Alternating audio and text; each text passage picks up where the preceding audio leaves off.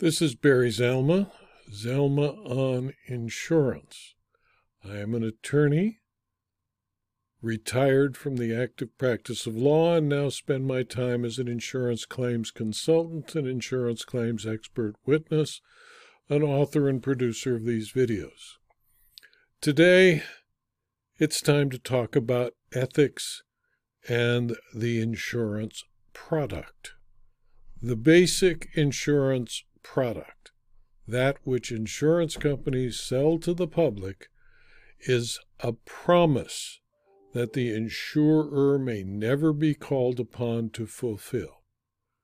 The value of the promise is based on the trust of the policyholder in the insurer being able and willing to fulfill the promise or promises made by the insurance policy.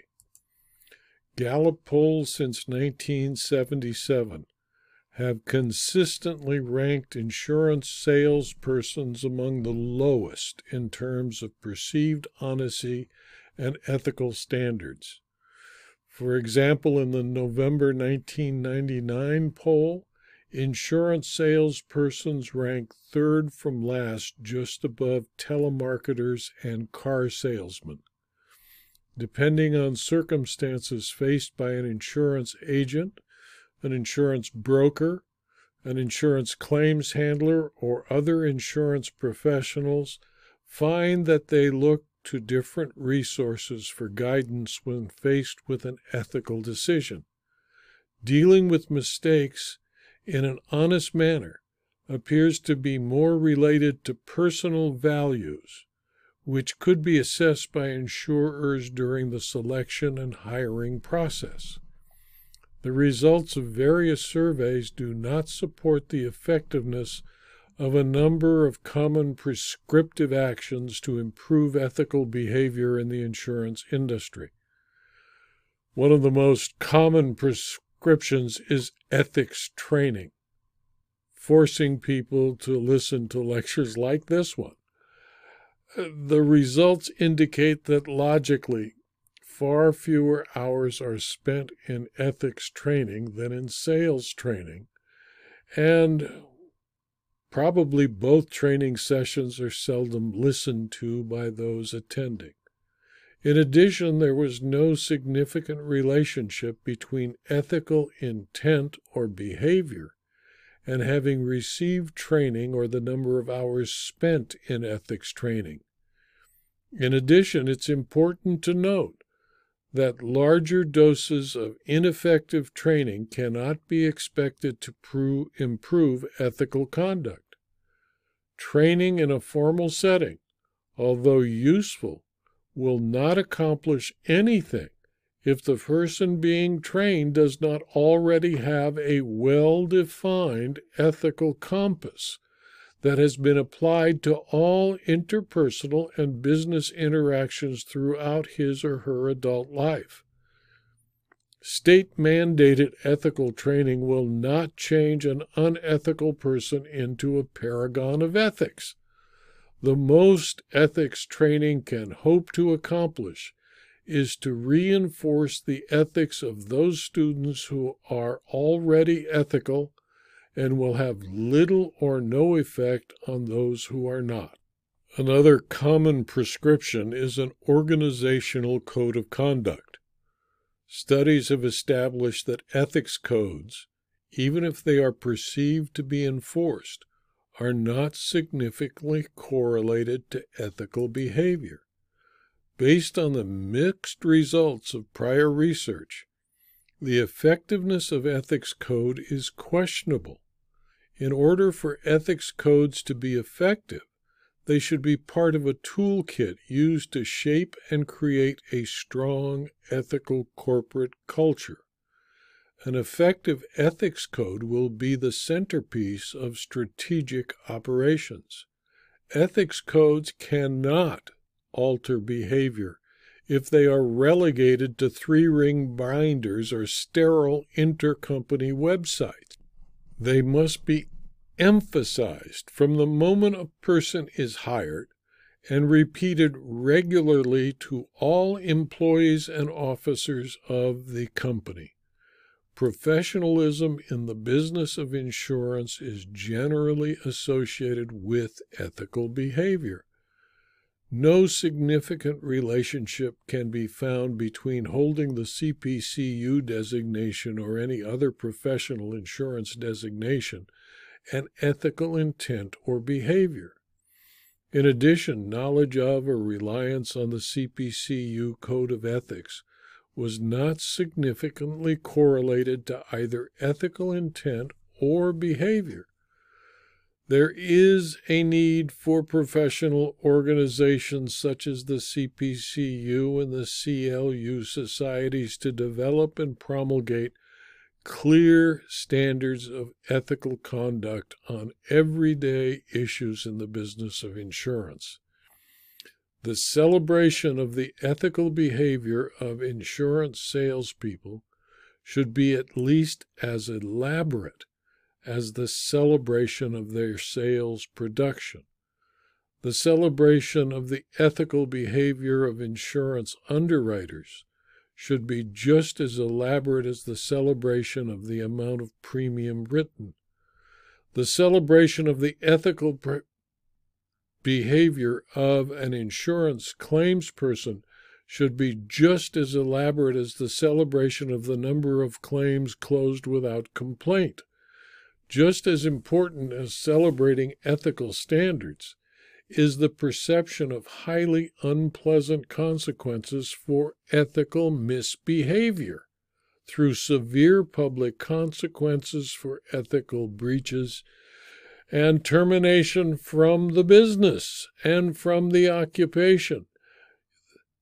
A person who breaks the ethical codes must be immediately dismissed. Ethical misconduct should be punished consistently and harshly, regardless of the production performance of the offender.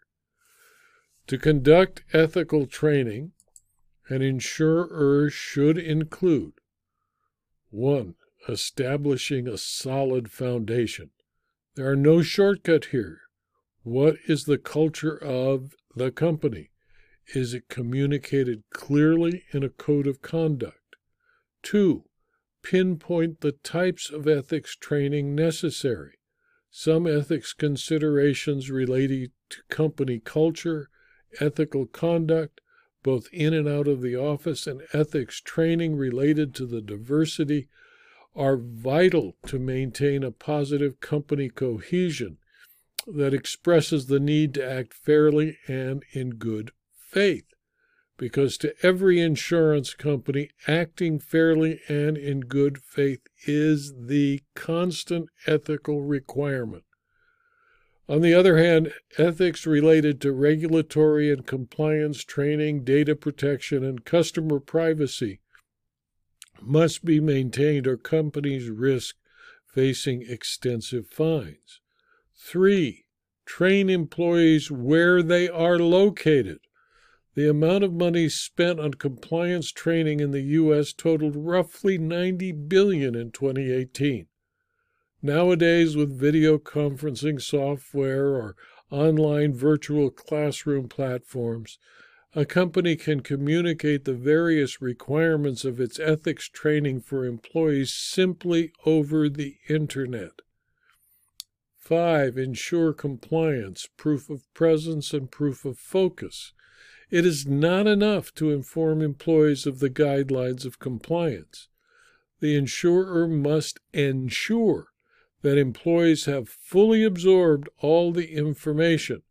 When moderating a remote session, it can be difficult understanding how focused your participants are. A simple multiple-choice test can aid in establishing compliance. And 6, encourage group activity. Quality results if the session is as dynamic as possible. Training sessions can be quite boring if the audience is passive, sitting in the back row or at a computer terminal doing other work through a smartphone. Ethics training is essential for an insurer's ability to successfully communicate and carry out its main goal of dealing with all insureds and claimants fairly and in good faith. Effective ethics training for employees ensures that the insurer is situated for success and that individuals within the company will stay committed to their tasks at hand and treat every insured and claimant fairly, ethically, and in good faith. So what is the ethical insurance professional? Insurance industry practitioners must demonstrate in all interactions with customers the following common values. 1. Honesty. 2. Integrity. 3. Professionalism. And 4. Trustworthiness. These qualities always top the list of any code of ethics issued by various organizations around the world. Without honesty and integrity, there is no foundation of trust and no ability to act fairly, ethically, and with good faith. Insurance cannot successfully operate without their professionals being persons of high integrity. Unequivocal honesty is what leads to creating the trust of policyholders and claimants. Policyholders must never knowingly be provided with information that is false or misleading. Insurance professionals must not engage in misrepresentation, as slight as that might actually be, or if it seems irrelevant to the insurance professional. Fraud and or deceit cannot be tolerated. A fraudulent act should lead to criminal charges and at least dismissal. If in any situation people want to be treated equitably and with respect. This is even truer when we consider insurance transactions. Insurance professionals prepare marketing, administrative, and legal information as the basis for their underlying business transaction. The insurance professional is always in a position of strength vis-a-vis policyholders who are usually quite ignorant about the insurance industry or how it operates. In such an environment, it would be simple for abuse to occur as it did in the 1950s, when the tort of bad faith was created. Similarly, when a claim occurs, policyholders must be treated with the same qualities of honesty and good faith and fair dealing as anyone would wish, following the golden rule, to be treated in the same condition, so that if you're presenting a claim, you want to be treated as well as you treat every insured who is presenting a claim. People are at their most vulnerable after an incident giving rise to a claim. When an insurer fails to treat a policyholder with fairness and respect at such a critical time, the conduct is particularly unwelcome and will invariably result in litigation. All insurance professionals must clearly understand their rights and obligations under insurance legislation, other relevant laws, and regulatory requirements. They should act in full compliance with those requirements. Seeking ways to avoid the impact of the application of law and regulation, for instance, is an indicator of an insurance professional not intent on complying with the spirit of the law or regulations, and willing to breach the covenant of good faith and fair dealing and the ethical obligation to treat the insured fairly and in good faith. Prompt and effective customer service to policyholders and other stakeholders is essential to the ethical insurance professional. Insurance is and always has been a service business. Good service must be offered at all times for the business to succeed. Insurance professionals dealing with the public are on the front line of providing good service. They are directly accountable to policyholders for this aspect of the policyholder's relationship with the insurer. The need for rapid and efficient servicing is most apparent when a legitimate claim is received. Only in a case where there is genuine fraud established by more than a preponderance of the evidence, where there is deception or negligence on the part of the policyholder, should this requirement go unfulfilled. And even in the case of fraud and deception, the insured is entitled to ethical and good faith conduct on the part of the insurer.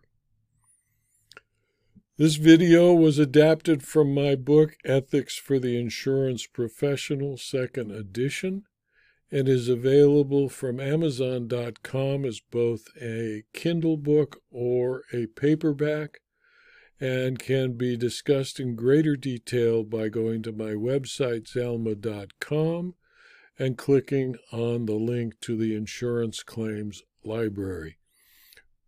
If you found this video to be useful to you or your colleagues, please refer them to the URL, and please subscribe to my blog so you can learn about future videos and future blog posts. Thank you for your attention.